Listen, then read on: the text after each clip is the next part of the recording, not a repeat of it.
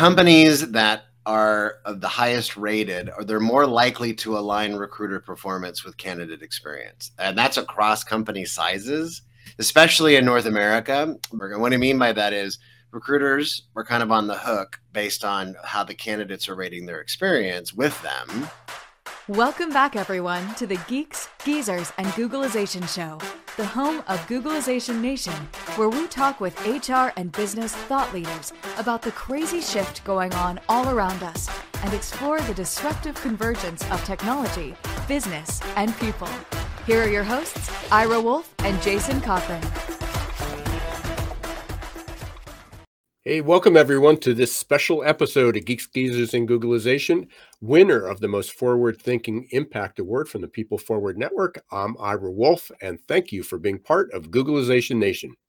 And I'm Jason Cochran. If you think this is just another podcast, think again.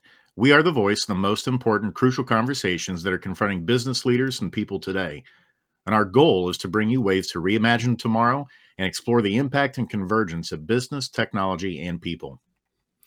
Just a reminder, if you're interested in getting SHRM credits for listening to this episode or any other episode of Geeks, Geezers, and Googlization, you can simply go to geeksgeezersgooglization.com. That's our new website, and click on podcasts. And right underneath that, there's a short form that you need to fill out just to verify that you listened. And we'll send you the activity code. So please do that. If you're not a member of Googlization Nation, you can also join right there, or you can go directly to googlizationnation.com. It's free, and you'll get updates about future events. You'll get summaries of past events, and we got a lot on the agenda. So you can please go up there and become one of our tribe. And then also, if you're listening to this afterwards on a podcast, whether it's Apple, Spotify, Amazon, iHeart, or your favorite, wherever you listen to podcasts, please leave a review and rate the show. Every little bit helps. It's probably safe to say that over the past 5 or 6 years, both in person and a lot of virtual, I've probably spoken at about 100 to 50, maybe 200 events. I would estimate that the participants were probably varied from a handful to several thousand, but collectively probably somewhere between 25,000 to 50,000 talent acquisition and HR professionals. And most of it was related to my book, my last book, Recruiting in the Age of Googlization.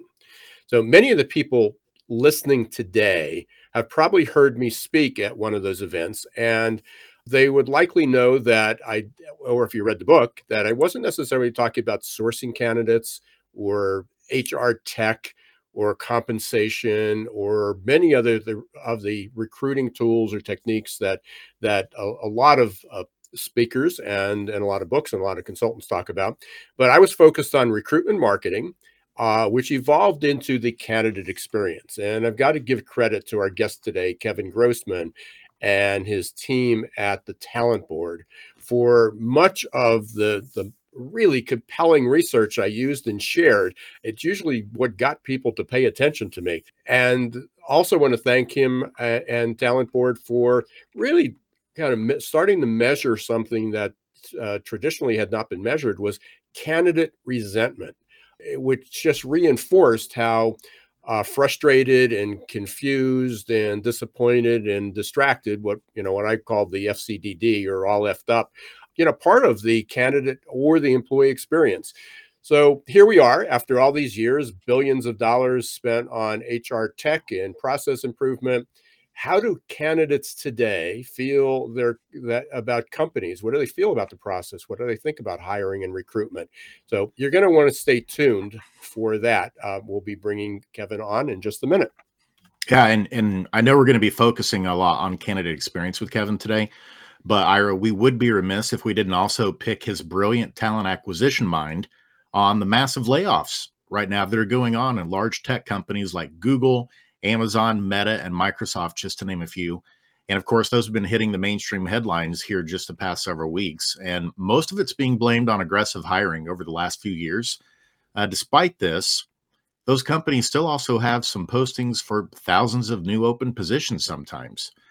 Now, today we aren't going to address the reasons why they aren't reskilling their existing workforce for those new positions. but it does kind of paint the backdrop for a pivotal moment. It feels like that we're reaching in the whole talent acquisition space that we're going to talk about with Kevin. And that is, why are these talent acquisition mishaps still happening? And ultimately, who's responsible for fixing it? And that's not a rhetorical question. I'm genuinely curious as to how this is still happening with all of the analytics, the tools, the resources that are at our fingertips. Now, think about it this way. RevOps and sales leaders are held accountable for accurate revenue forecasts and meeting quotas. When those goals are not met, it becomes a top priority for immediate improvement for the health and sustainability of the business. But when we have poor candidate experiences, we're over hiring, we don't map the appropriate roles accurately that are needed in the organization, or we don't have a reskilling plan in place, what usually happens? Well, those processes usually just stay the same, and the employees or the candidates are the ones who suffer the consequences. But make no mistake, according to Josh Burson's latest research from his HR predictions for 2023, talent intelligence and forecasting are now essential to the HR function moving forward. And that's why I'm stoked to hear from Kevin today on Talent Board's 2022 insights from their candidate experience benchmarking report, so we can get some answers and get some clear direction moving forward for the needed changes in the talent acquisition function organizations. So without further ado, let's give a warm Googleization Nation welcome to Kevin Grossman, President of Talent Board.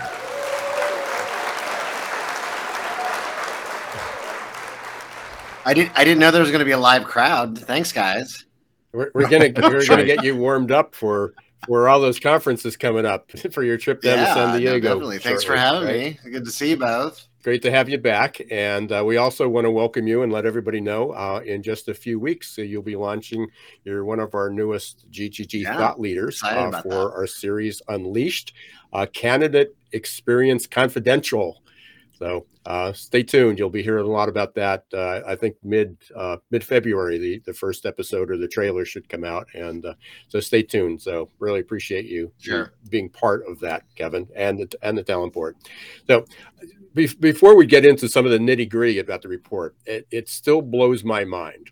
Having spoken at so many of those groups, and I continue to mention the Talent Board and the research and talk about candidate experience. And what was the name of that company? What was the name of that group? How do we get that report? So we're really happy to continue to help spread in the word and let people know more about what it is, and what you do. But let's start there. Give a quick history of the Talent Board, its purpose, and then we'll dig into what top companies are doing to do it right and where there's room for improvement. Yeah, thank you both again for having me. So Talent Board was founded, over 11 years now, by three luminaries in the space, Jerry Crispin, Ed Newman, and Elaine Orler. And at the time, I was one of the early volunteers. It was very volunteer driven at first. And the mission since the beginning is still the same today. And the idea is to elevate and promote a quality candidate experience around the world. And it's all started by doing some survey research, asking employers, candidates about their experience, their perception of fairness across the candidate journey, and then give that data to the companies so they could see what their strengths are, and of course make improvements on things that needed improvement across the recruiting process. And then in aggregate, write up what we saw in the insights and share that data with the industry in the form of research reports, which all of our 2022 data is now all available to download from the talentboard.org. And we're starting a new program year now for 2023. But we started doing that early on. And again, very volunteer, very labor of love driven at first, and then started to mature as a research organization. And for nearly the past 8 years, I came on to help run and have run it ever since with a small team. I always like to say we're a small team that does a lot of big work. As it relates to that mission. That mission's never wavered, and that is what we've been doing. And so that research is out now, and we have, one of the things that I am always asked is what's new when it comes to candidate experience. Every year we're always asked that at the Talent Board, and I started saying this last year too. I kind of tongue in cheek, feel like a grumpy old man because I say nothing. Nothing's new. The same things every year that make a difference in sentiment and whether or not candidates are willing to do things again with the employer primarily revolve around consistent and timely communication and feedback. Always. It's always that way every year, no matter what the world looks like. Now, there are a lot of differences that we can talk about on the show today of what we do find in the research and what was different, especially the past 3 years. I mean, all of us were still reeling from the fallout of the pandemic, the social unrest of 2020, the up and down of the market, and where we're at today, what I call a place we've never been before, from an economic perspective, from a labor perspective, hiring perspective. But the core tenets of what we find that really do truly make a difference with the majority of candidates who are never going to get hired for the job they're interested in, because that's the reality of the numbers in recruiting and hiring. We're in the business of no, mostly. Those make the biggest difference, communication and feedback loops. But definitely have been some interesting variances that we've seen now over the past 3 years. Kevin, maybe we can walk everybody through the journey. I mean, as you look at different milestones in the process through that, and then you measure each one.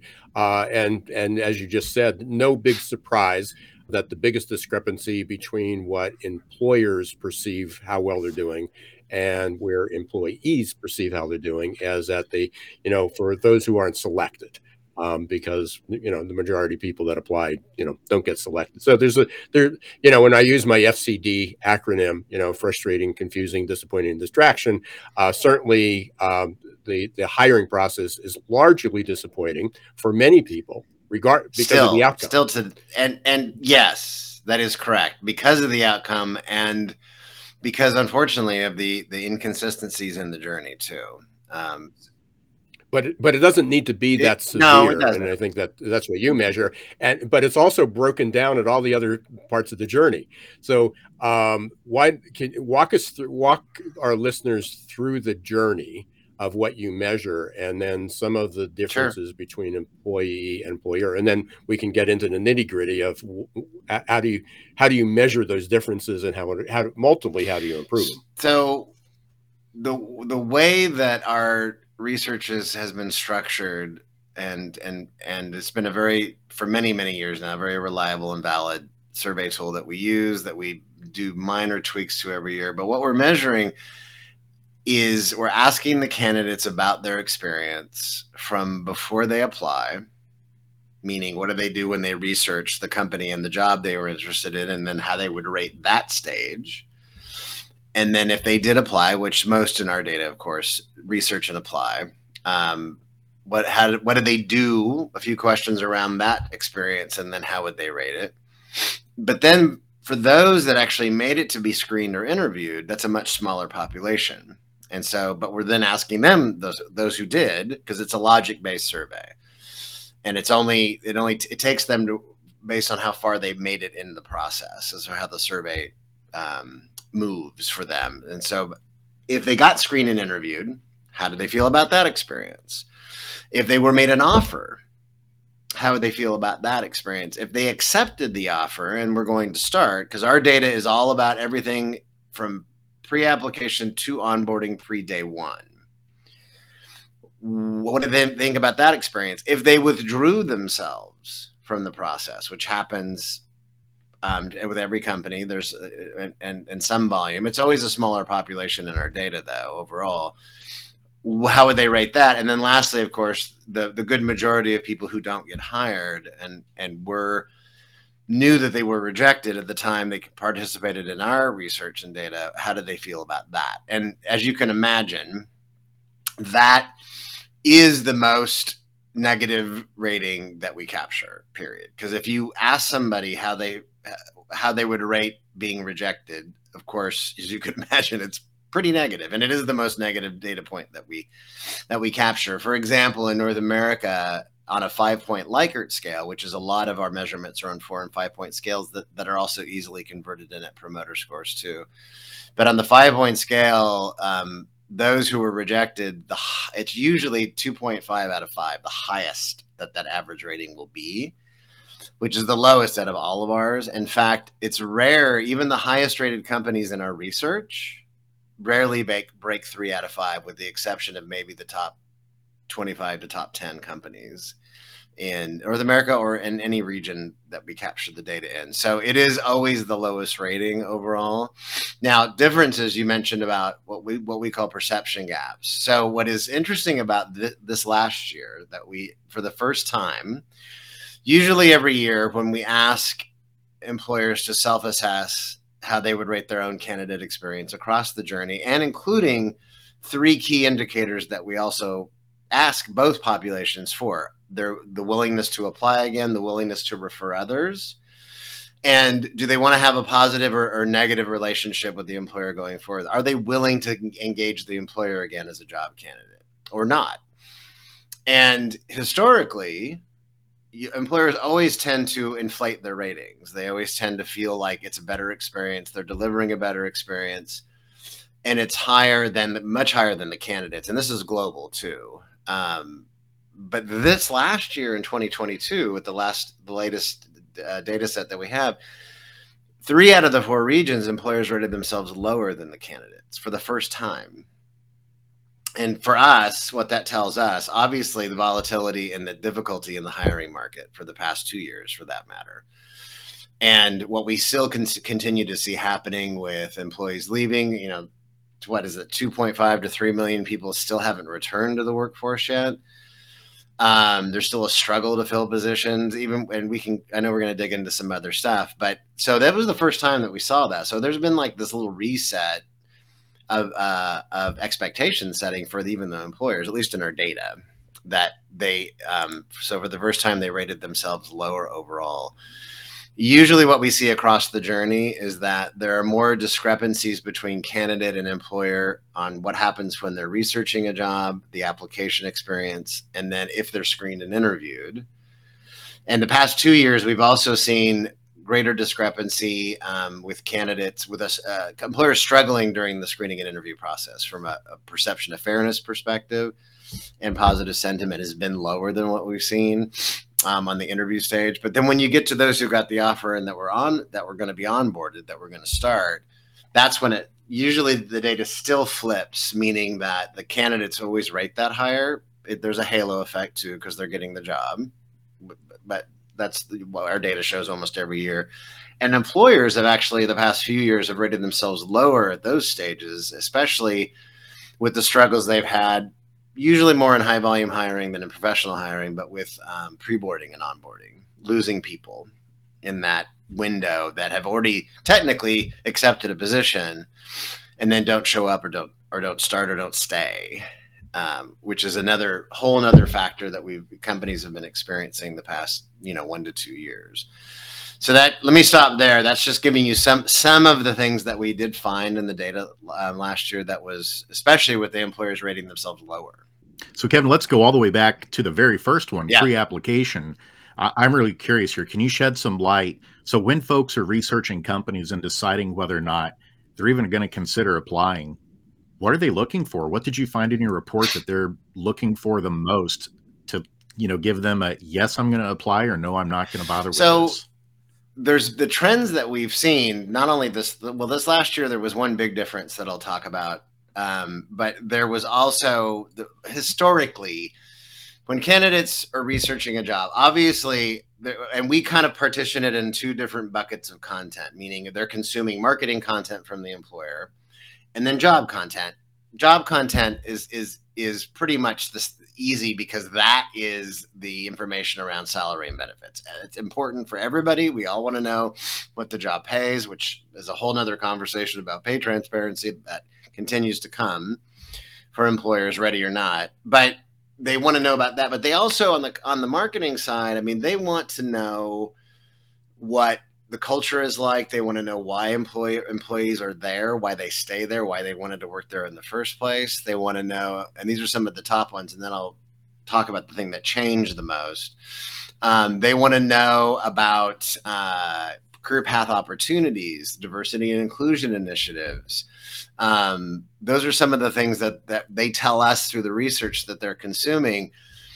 The thing that kind of popped to the top of the list, though, which kind of makes sense with this existential crisis that everybody's been going through the past 3 years of what do I want to really do? Do I really want to work for this company? Do I really want to apply at this company based on what I know or don't know? Even values. So the values of an organization. Again, a lot of this is what companies are transmitting through their branding and marketing activities, right? It's still a marketing activity.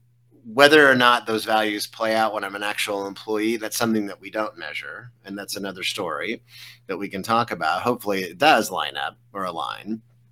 But values really shot to the top at the list. And it became an increased 109% in importance from 2021. It was a pretty big jump. And usually it's in the top 5 to 10 things that are important to them, values, but it really jumped up high. So to us, if we could ask hundreds of questions of the candidates, we would, but then we would never get a survey answered, unfortunately. So there's a limit to how granular we can get, but there's a lot we can infer, though, and that we know that there are a lot of relationships in the data that we found.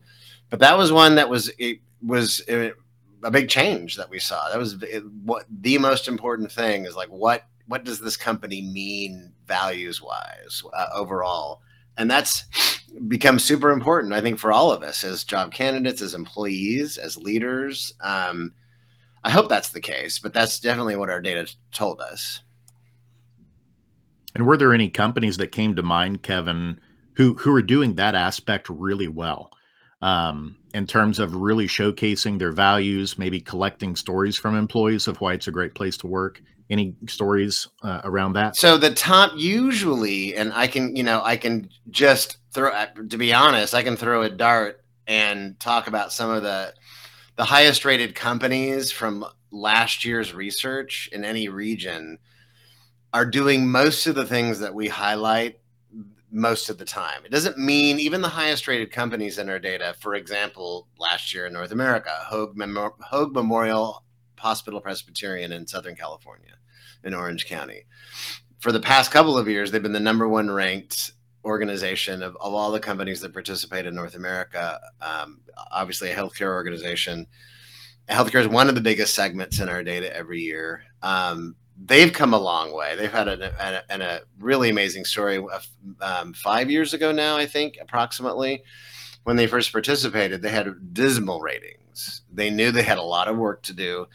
And they really, they rolled up their sleeves and took what they found in the benchmark data that when they participated, and there's a lot of, incremental changes that can be made easily. And they did. And that included also how they were marketing the organization, how they were marketing the positions, through all the engagement through the candidate journey. But they have some of the highest ratings. But any of those companies, D2L, Appeal Sciences, New York Presbyterian, Dr. Reddy's Laboratories, Virtusa, Conagra Brands, Galloway and Company, Dispatch Health, Atmos Energy. I'm just reading, I could just go down the list, and you can find all these names, by the way, because they're the only names that we share from our research. Those have above average rating on our website. But especially the top rated ones every year, they're doing most of that right. And I would argue the way that they're positioning that information. Now, we've had a lot of conversations just really quick about this, that there's a lot of power in marketing. We know this, right? That over time, things can seep into the mindset that this company is really doing this. And I don't want to take anything away from any of the organizations that participate, because hopefully that does play out as an employee. But these companies do, and the ones that continue to perform every year and participate in our research, that's the hardest thing for both of you and anybody that's listening and watching right now.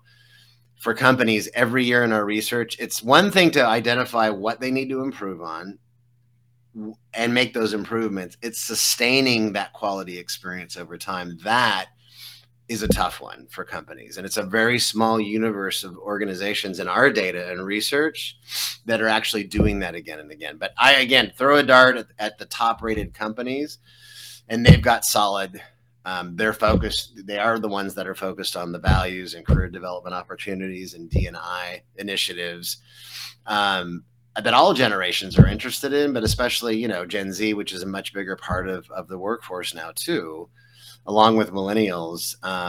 That's really extremely important. And are the employees, right, across job types and candidates alike, but especially employees, they've shown the world, employers, what they're willing and not willing to do, right?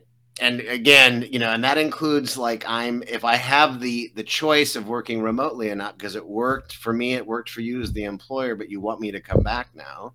Not everybody can work remotely, but for those who can, people have chosen not to do that anymore. I'm not going to stay. I'm going to go somewhere else. So there's a lot of that, but those are some of the companies that you can find on our site that are definitely doing most of the things that we recommend most of the time. What are some of the things, Kevin, that those companies are doing differently? So you talked about one is doing things, and again, that sort of falls into that, if we fix this, then that's fixed and we can work on something else. But as you just said, you have to sustain it. Yeah. So it's like, okay, I figured out how to juggle the balls, but you got to keep juggling to keep the balls in the air or whatever you're juggling there. Right. But what are some of the specific things? I mean, we just had a response. We put this out this morning on LinkedIn, and somebody said, I just got out of, and we know this person. She was on a job search. And it was like basically she said there was a bait and switch between what was presented, what was marketed and what was presented. Once they got to the interview, long delays, not hearing from people. So there's a whole host of things. But are there any that stand out that are pretty obvious and that people have worked on and continue to have the greatest impact?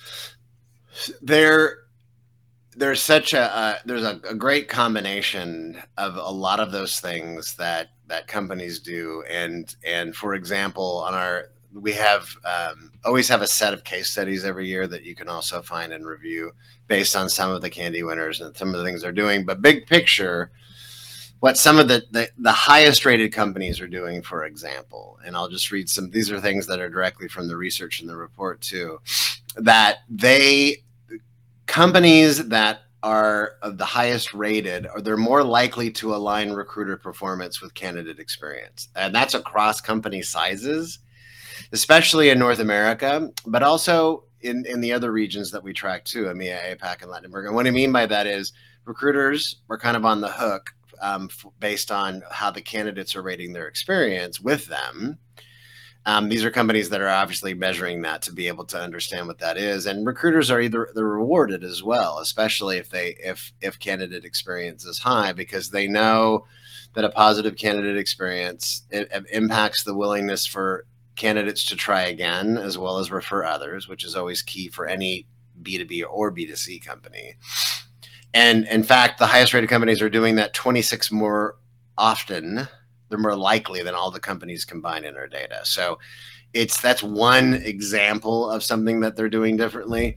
They're also, there's a lot of talk there's been a lot of progress with recruiting technologies today, conversational AI related smart technologies in our systems, ATSs, CRMs, but things that are helping to make better sourcing, selection, help humans make better decisions, for that matter. Communication with candidates where there was none before, that can be scaled, which I'm actually a big fan of, and because and our data shows that candidates, even though yes, we all want to talk to a human, if I'm getting my questions answered and I'm being communicated with and engaged, even if I know that it's the technology doing that, the sentiment is higher and the perception of fairness is higher. But the highest rated companies in our research and data, again, I'll stay focused mostly on North America. They are 68% more often using these AI smart technologies today. This is based on our data last year, that are helping them. And most of the companies in our research and data are mid-sized to global enterprise. There are smaller companies that have less than 2,500 employees, but they're all mostly it's on some growth path. So technology is a big differentiator. So I'll stop there to see if either of you have any questions, but that's just a couple of examples. There's a lot more where that came from too. Yeah, I've got a quick follow up to that one. I think I'm guessing that Ira wants to dig in on the technology piece, and I do too. But I'm going to go a different place first, Sure. as a piggyback to what you just shared there, Kevin. So earlier you mentioned that still the number one complaint from candidates is the consistency or consistently and timely feedback. Yes. And that's still primarily the problem. I'm going to throw out the big A word here: accountability. I didn't know where you were going with that, Jason. I'm like the big A. Right. A little bit of a teaser there. Okay. We're still keeping it clean here, but accountability. I'm just curious, like, do we have accountability issues within the talent acquisition function of HR typically, where that's not being included in terms of performance ratings, in terms of how folks are doing their job? Or why is it that you'd think something as simple as consistent and timely feedback is still not being followed through by so many organizations? So this is, I'm going to go back and forth on this one a little bit, because in defense of every employer everywhere, the reality, especially anybody of any hiring volume at all, even modest hiring volume that has fluctuated obviously the past 3 years, depending on the industry that you're in, at the point of application, where many, if not most, of the candidates are just not qualified enough. Again, on average, I know it varies depending on what they're hiring for, but on average, most just aren't qualified enough to move on, to even be screened or interviewed for that matter.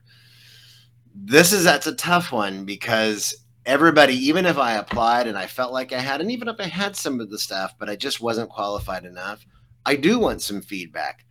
I'm not going to get it.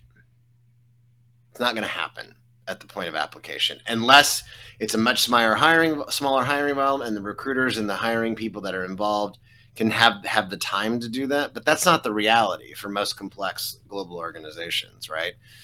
So, I empathize with job candidates that apply, and they need to still have definitive closure and communication, but they're not going to get feedback. The people that should be getting feedback more regularly are those that are getting screened and interviewed, because there's more of an investment from them and the employer in the process. They are qualified enough to get screened and interviewed, and those are the people, I would argue, especially the finalists that don't get hired, where there should be feedback given. In our data, I mean, it's quite a dramatic differentiation that those who are getting feedback in the final stages are much more likely to refer others, dramatically upwards of even up 50% more likely to refer others than those that do not. And it is a big positive differentiator, but that's where I would that's where I feel I empathize with candidates that apply and don't get feedback, and they're not. But those that make it beyond that, I would argue, and we're talking about a little bit of job fit qualification status feedback. Companies, the highest rated companies in our research who are doing that, these are really brief exchanges. They're not contentious, lengthy. I thought I was qualified enough. It doesn't happen that way. I'm not saying it could happen that way, but I don't even play an employment lawyer on TV, so I can't comment on, what legal counsel may or may not want to see happen. But I do know that the companies that are practicing this in the highest rated, some of the same names that I've read, New York Presbyterian has been doing this for years, for example. Every finalists get feedback, and it goes such a long way with candidates. And not only that, those that are encouraged to apply for another job too, maybe down the line, technology can help you do this too, to match and recommend to candidates that didn't pass screening or the interview stage. But those things go a long way. But the investment I would argue, needs to truly be made with those that you are screening, interviewing, and that aren't just going to be selected at the end of the day. The feedback aspect. Everybody should be communicated with and be given definitive closure. Acknowledge, communicate, closure, always. Jason, when you talked about the A word, I didn't know if it was about artificial intelligence with chatbots. So when you're talking about ChatGPT, I wondered if for the for the companies that were using chatbots to do some of the initial screening, what happens when the chatbots meet ChatGPT? Since ChatGPT is already able to pass the medical exam, they're already able to get into work. Yeah. So, I mean, it's going to be the battle of AI, I think, coming up. Well, and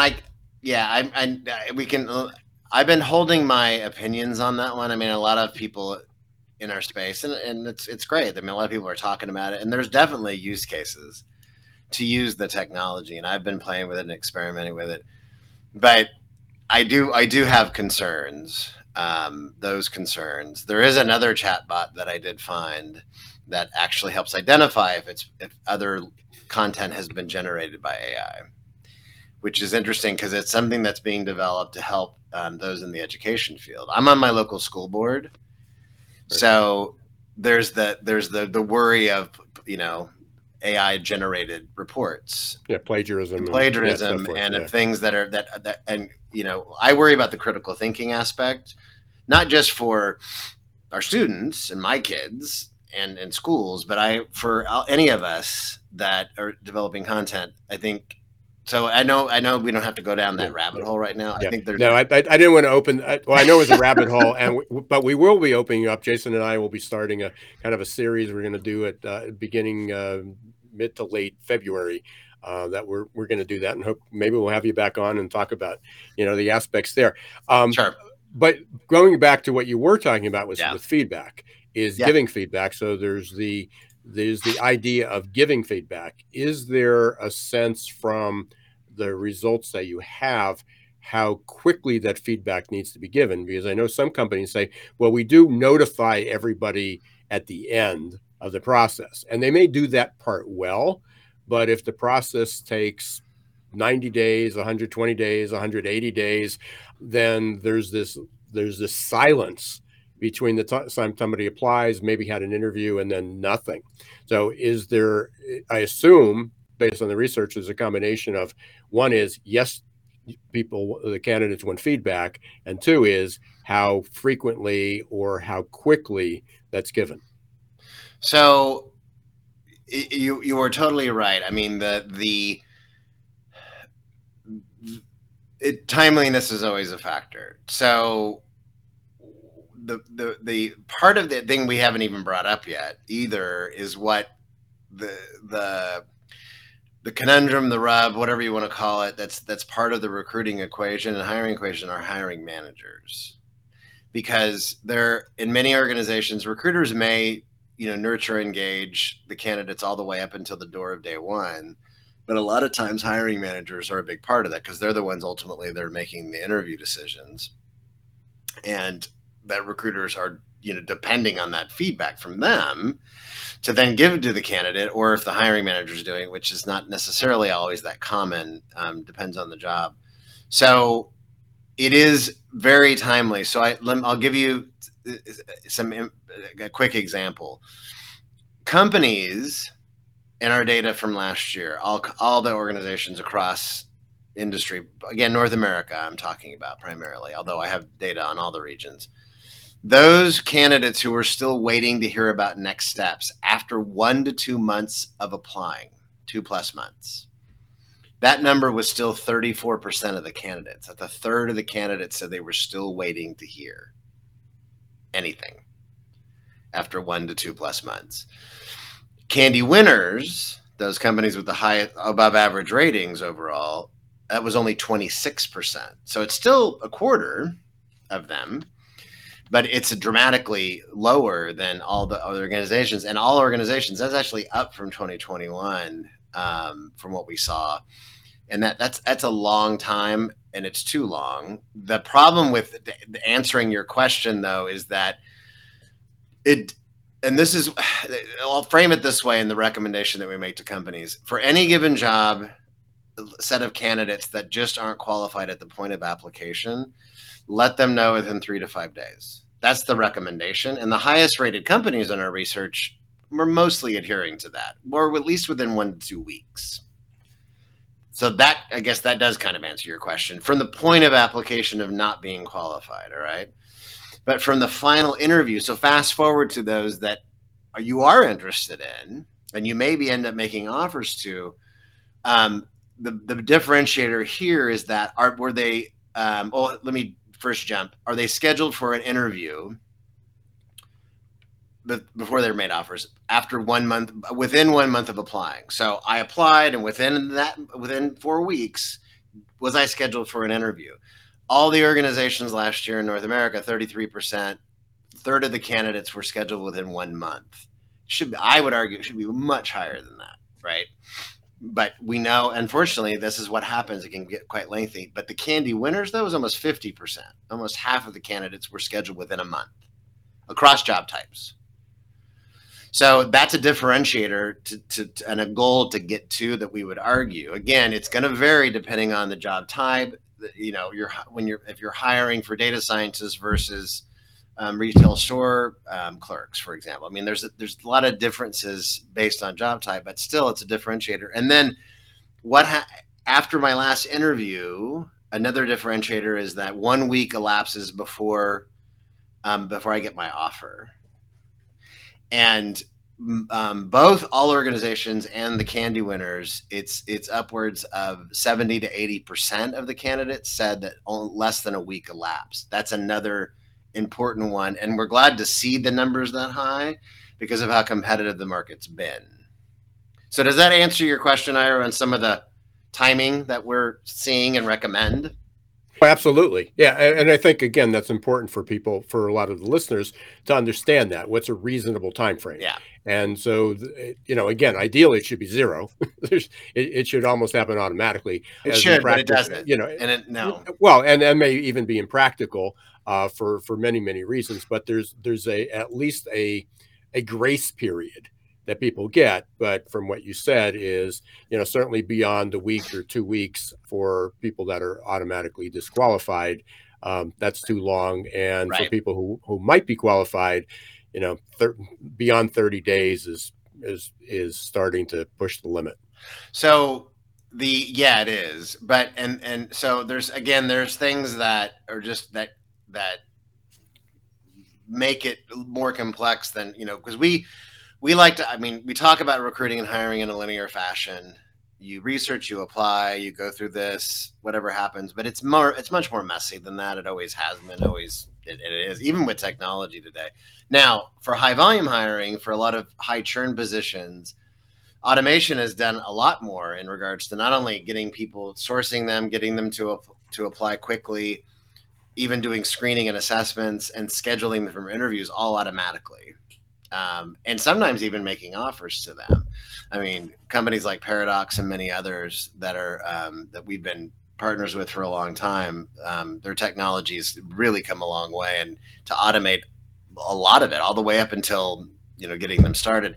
And so it has, and the time's crunch. It's right. So there's a difference between hiring hourly workers in a high attrition environment versus the professional hires, which will take more time. And there's issues again about, how are the hiring managers following our processes that that they agreed to, and SLAs that we set up? Are they adhering to structured interview processes to reduce bias and improve selection?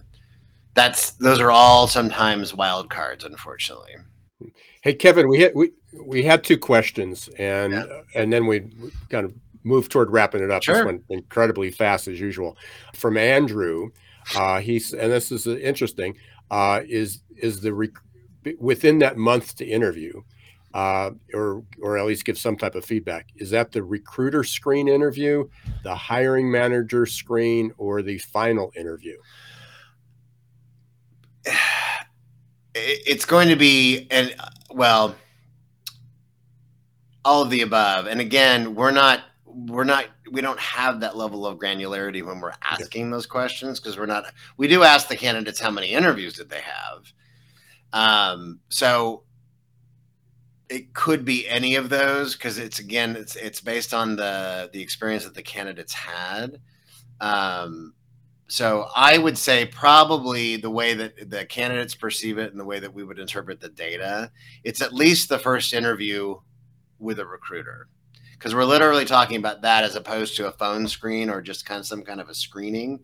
So it would be at least that at a minimum, but it could also include the interview with the hiring manager too.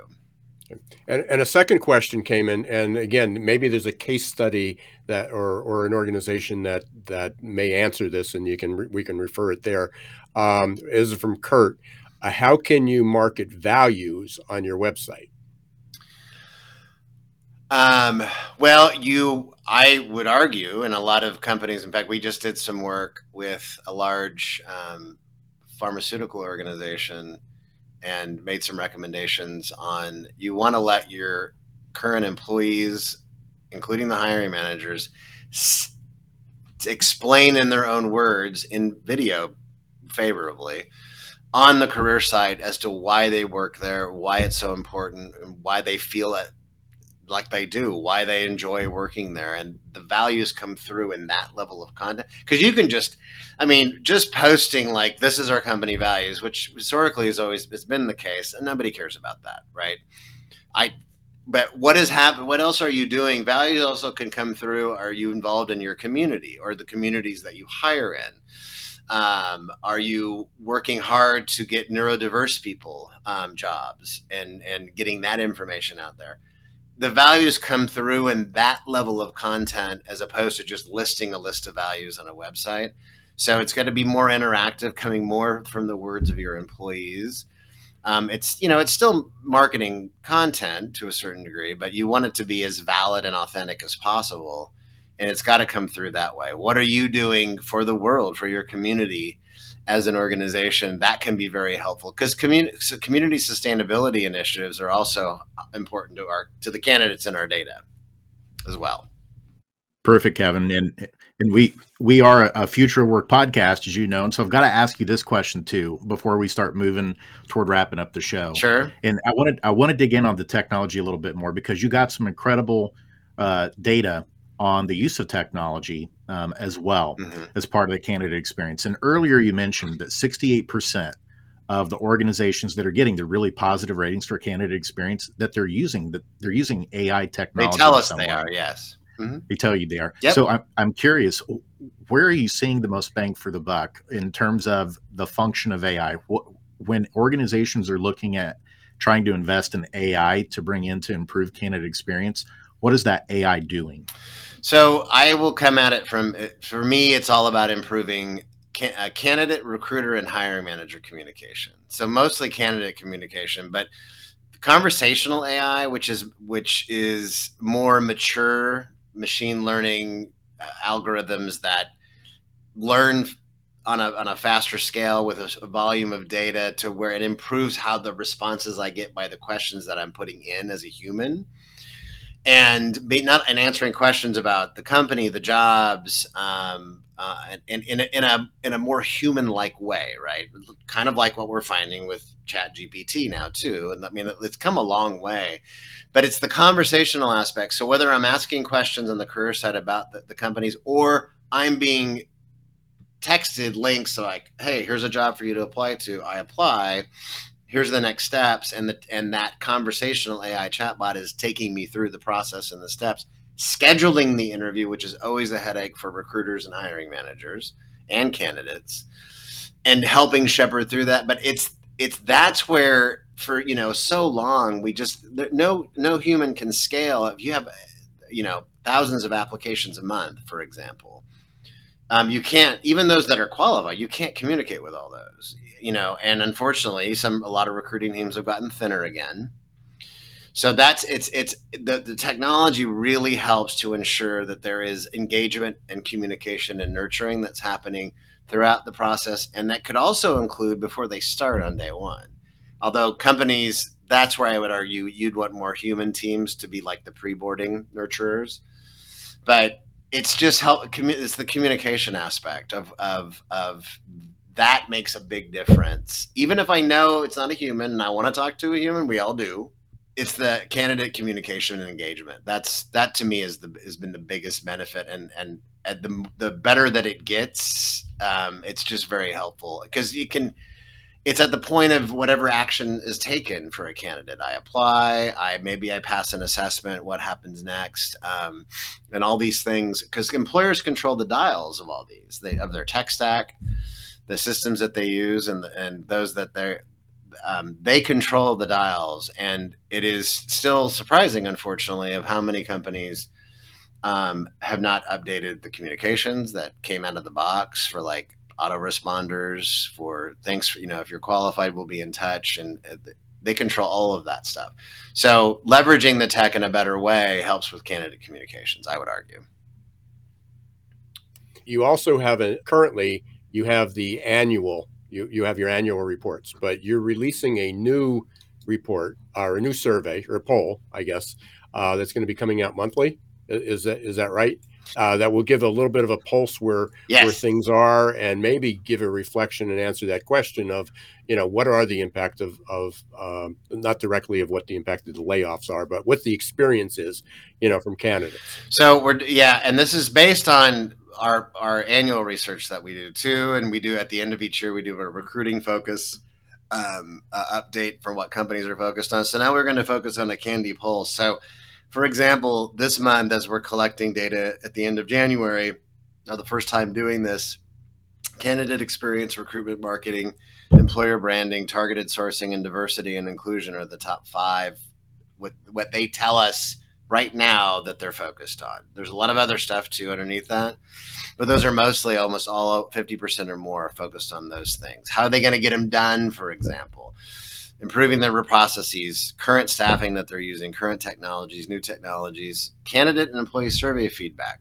That's an example. But then we ask them more about what's going on with their hiring too. So like, what is your company's hiring status this month? And so far, out of nearly 100 responses that we've received, 82% said they're hiring, and it's a much smaller percentage. 13% said they've frozen hiring, and that's good, right? Because there's a lot of mixed messages out there in space, and only 5% said, in this group at least, said they're laying off. So we have to be careful about getting caught up in a lot of. Yes, there have been tons of tech layoffs, but I think layoffs overall, even though they're growing, are still historically at a historic low. But this is what they're telling us this. And the last thing I'll just mention is when we asked the size of your recruiting team, and 65% said there's no change. Only 13% said they're decreasing their recruiting team this month right now. And the last thing I'll mention, as we're still collecting the data, when we asked them how would they rate their overall recruiting process and candidate journey on a 4-point scale. This is similar to as part of our data that we capture in the annual benchmark data. Are you leading or lagging? Which is the two extremes. And right now, only 11% said that they're leading overall when it comes to being competitive around the candidate journey. Only 5% said they're lagging. There's a whole bunch of people in the middle. Either they're improving, 42%, or they're competing, which is the 3 out of 4 rating, and that's at 42%. So the average rating on a 4-star right now is 2.6, and we'll see how that tracks over time. It's actually lower than what last year's annual benchmark was, but that's why we wanted to track this stuff month after month now. How can people get it when that's available? They'll be able to get it off our website. We'll probably do a brief summary for folks to consume, but then we'll give even more details to those that what we call our Candy community. So companies that are participating in our research will get more oomph out of it from us. It's kind of a benefit of participating in our benchmark. So if they go to the website and they can sign up for I believe you're up. They can sign up for our newsletter, and then they'll get notified of everything. But we'll promote it. It will be one of the resources that we offer under employer resources on our site. Or or it might go under the research tab, but they'll be able to find it on our site for sure. Sure, they'll be hearing a lot about it on Geeks, Geezers, and Googlization. Exactly. So it's something that we wanted to do on a monthly basis now, just to kind of see how things change. Oh, I didn't want to steal the last question that you normally ask, Ira, before we hit the lightning round. I'll let you borrow it. Okay, I'll go ahead and borrow it this time. So Kevin, we usually like to try and wrap things up before we hit the lightning round with one final question, and that is, what's something we should have asked you today that we didn't? I didn't know there was going to be a test at the end. Well, I think, for companies that are interested in improving their recruiting and hiring process and their candidate experience, how can Talent Board help them? And the answer to that question is go to thetalentboard.org and read more about how to participate and participate this year. It's anonymous and confidential for companies. And it's a pretty low bar and low investment to participate. So love it. That was perfect. And that's a perfect segue into the lightning round. We're going to ask you just a few questions to get to know you a little bit better on a personal level. So there is a help test. The listeners. There is a test. There is a test, but there's no right or wrong answers. This is just the life of Kevin. We're not going to get too personal, Kevin, but we got to ask a few here. I'm mostly an open book. It's all good. I know. And we learned quite a bit from you when we had steak together here in Indianapolis a few months back. Right. And so some of these questions might actually relate to that a little bit. So let's start with this one.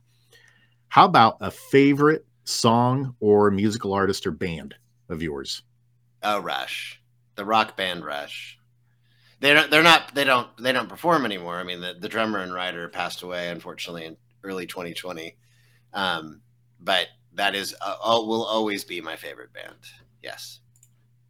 Perfect. And I thought that was going to be the answer. I was thinking that was your favorite band from when we chatted. And this rolls right into question number 2, I think, in terms of the answer you're going to give. Yeah. And that is, what's a special hidden talent or skill that you have that most people wouldn't know about you? Well, if they haven't seen me, the post that I do when I share it sometimes online is now being a drummer. Not in a band or anything, but I've always aspired to drum. And I started learning for reals when COVID first happened in the lockdown. And my wife had given me an electronic kit years ago, and I finally dusted it off. And now I'm getting ready to take even more formal lessons to elevate my playing. So I'm digging it, but drumming for sure.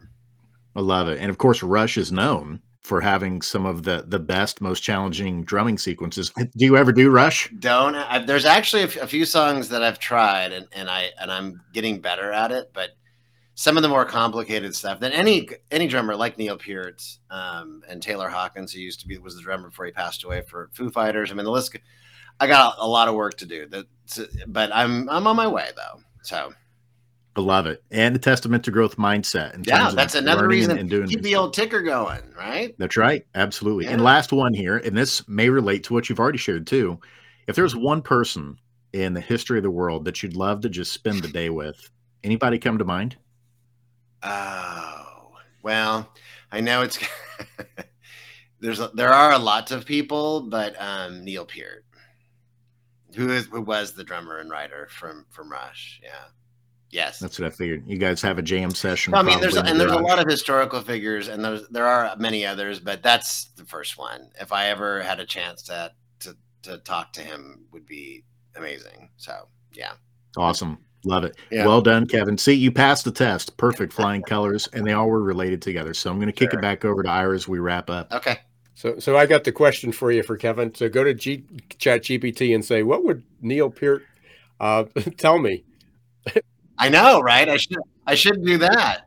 I have been playing with it more and more. I should ask that question actually. Yeah, I actually asked it, by the way, just as a really quick aside before we go, if I can find it.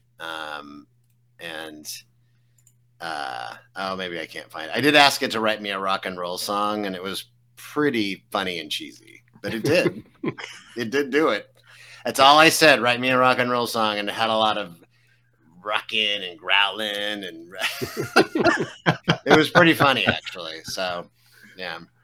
Well, as always, Kevin, we can spend hours and hours and hours doing this. So I appreciate you being back.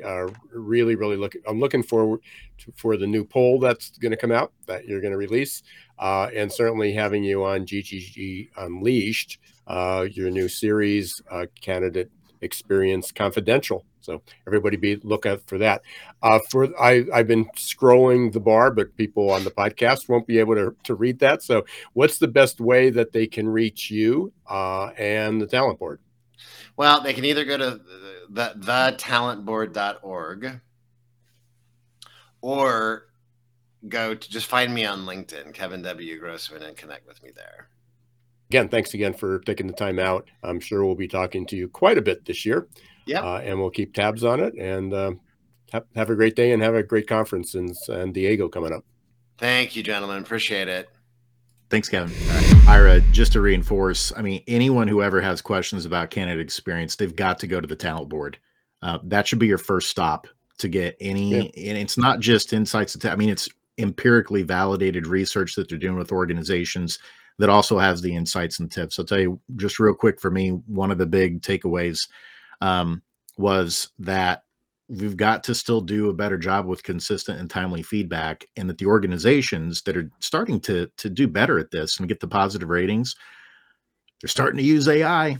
They're getting on board with it and realizing that, yes, there are some things that AI can do really well. Whenever you have a good team in place that's monitoring those things, but that can help with efficiency. What were some of the big takeaways for you today? I'll go back to the talent board. It's probably the Gallup of candidate experience. And for those who watch MSNBC, Kevin's sort of the Stephen Kornacki of candidate experience. I think it's just the trend. I mean, Kevin summed it up in the beginning. What's changed? What's new? Nothing.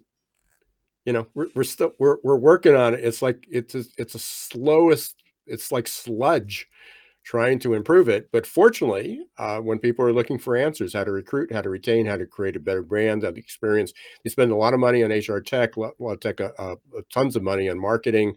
You have these ups and downs, and there's really just some really simple things that companies can do, like respond to the candidate, take out the inefficiencies, speed it up. And, now with AI is use it properly, not use it, technology has just been used ineffectively and improperly for the past, but when used properly, these companies have proven that they can do well and still have a good candidate experience. Absolutely. And do a better job with your storytelling. Don't just plaster your values on your website. There's so many more creative ways of collecting stories internally, your people, in terms of how working there's changed their life in a positive way that people are searching for. And that's what they want to see to decide whether or not they apply. But we want to thank you for tuning in today. Thank you to Kevin Grossman and the Talent Board for providing all the research and the insights today on improving the candidate experience. If you haven't liked and subscribed to the podcast, please do so on your favorite platform. And we also have a community, Googleization Nation. It's totally free to sign up and become a member. Just go to geeksgeezersgoogleization.com and you'll be able to sign up there. But until next time, I'm Jason Cochran signing off. And I'm Ira Wolf. Special thanks to Kevin again. Special thanks to everybody who joined in. Thank you for those who submitted some questions, and we were able to get to them. If you have additional questions while you're listening, please post them, message us, reach out to Kevin. I know he'd be happy to answer those. Until next time, don't let the shift hit your plans.